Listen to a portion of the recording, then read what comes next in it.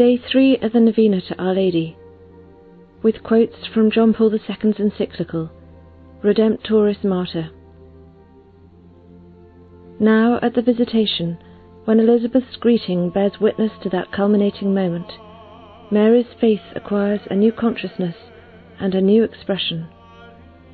That which remained hidden in the depths of the obedience of faith at the Annunciation can now be said to spring forth like a clear and life-giving flame of the Spirit. The words used by Mary on the threshold of Elizabeth's house are an inspired profession of her faith, in which her response to the revealed word is expressed with the religious and poetical exaltation of her whole being towards God. And these sublime words, which are simultaneously very simple and wholly inspired by the sacred texts of the people of Israel, Mary's personal experience, the ecstasy of her heart, shines forth. In them shines a ray of the mystery of God, the glory of His ineffable holiness, the eternal love which, as an irrevocable gift, enters into human history. Mary is the first to share in this new revelation of God, and within the same, in this new self-giving of God. Therefore she proclaims, "For He who is mighty has done great things for me, and holy is His name." Her words reflect a joy of spirit which is difficult to express. "My spirit rejoices in God my Saviour." Indeed, the deepest truth about God and the salvation of man is made clear to us in Christ, who is at the same time the mediator and the fullness of the revelation. In her exaltation, Mary confesses that she finds herself in the very heart of this fullness of Christ. She is conscious that the promise made to the fathers, first of all to Abraham and his posterity forever, is being fulfilled in herself. She is thus aware that concentrated within herself as the mother of Christ is the whole salvific economy, in which from age to age is manifested He who, as the God of the covenant, remembers His mercy. The Church, which from the beginning has modelled her earthly journey on that of the Mother of God, constantly repeats after her the words of the Magnificat. From the depths of the Virgin's faith at the Annunciation and the Visitation, the Church derives the truth about the God of the covenant, the God who is almighty and does great things for man. Holy is His name. In the Magnificat, the Church sees uprooted that sin which is found at the outset of the earthly history of man and woman, the sin of disbelief and of little faith in God.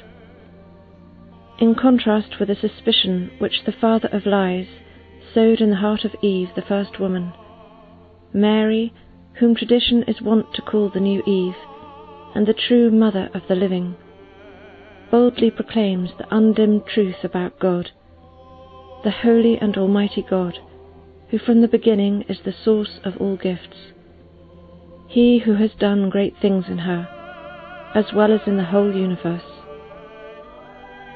In the act of creation, God gives existence to all that is. In creating man, God gives him the dignity of the image and likeness of Himself, in a special way as compared with all earthly creatures. Moreover, in His desire to give, God gives Himself in the Son, notwithstanding man's sin. He so loved the world that He gave His only Son. Mary is the first witness of this marvellous truth, which will be fully accomplished through the works and words of her Son, and definitively through His cross and resurrection.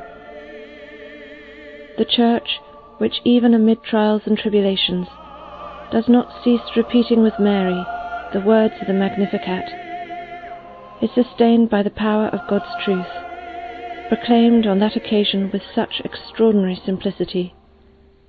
At the same time, by means of this truth about God, the Church desires to shed light upon the difficult and sometimes tangled paths of man's earthly existence. The Church's journey, therefore, near the end of the second Christian millennium, involves a renewed commitment to her mission. Following him who said of himself, "God has anointed me to preach good news to the poor," the Church has sought from generation to generation, and still seeks today to accomplish that same mission. The Church's love of preference for the poor is wonderfully inscribed in Mary's Magnificat. The God of the Covenant, celebrated in the exaltation of her Spirit by the Virgin of Nazareth, is also He who has cast down the mighty from their thrones and lifted up the lowly, filled the hungry with good things, sent the rich away empty, scattered the proud-hearted, and his mercy is from age to age on those who fear him. Mary is deeply imbued with the spirit of the poor of Yahweh, who in the prayer of the Psalms awaited from God their salvation, placing all their trust in him. Mary truly proclaims the coming of the Messiah of the poor. Drawing from Mary's heart, from the depth of her faith expressed in the words of the Magnificat, the Church renews ever more effectively in herself the awareness that the truth about God who saves, the truth about God who is the source of every gift, cannot be separated from the manifestation of his love of preference for the poor and humble. That love which, celebrated in the Magnificat, is later expressed in the words and works of Jesus. The Church is thus aware, and at the present time this awareness is particularly vivid, not only that these two elements of the message contained in the Magnificat cannot be separated, but also that there is a duty to safeguard carefully the importance of the poor, and of the option in favour of the poor in the Word of the living God. These are matters and questions intimately connected with the Christian meaning of freedom and liberation. Mary is totally dependent upon God, and completely directed towards him, and at the side of her Son. She is the most perfect image of freedom, and of the liberation of humanity and of the universe. It is to her as mother and model that the Church must look in order to understand in its completeness the meaning of her own mission.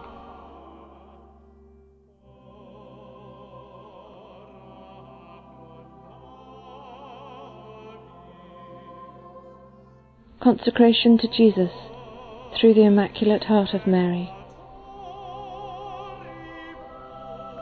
Most lovable and adorable Jesus, who suffered your passion to save us, I adore your ever-glorified heart, you who willed, though being God, to submit in all things to Mary, your holy Mother. In spite of my littleness and poor love, I desire to respond to the immense love of your Sacred Heart, so as to unite myself ever more closely with you. I turn to this incomparable Mother, whom you have given to me. I consecrate myself to the Immaculate Heart of Mary, so as better to belong to you.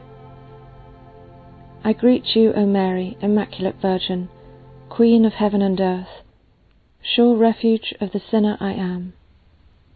Hail Mary, beloved daughter of the Father, Mother of the Son, faithful spouse of the Holy Spirit.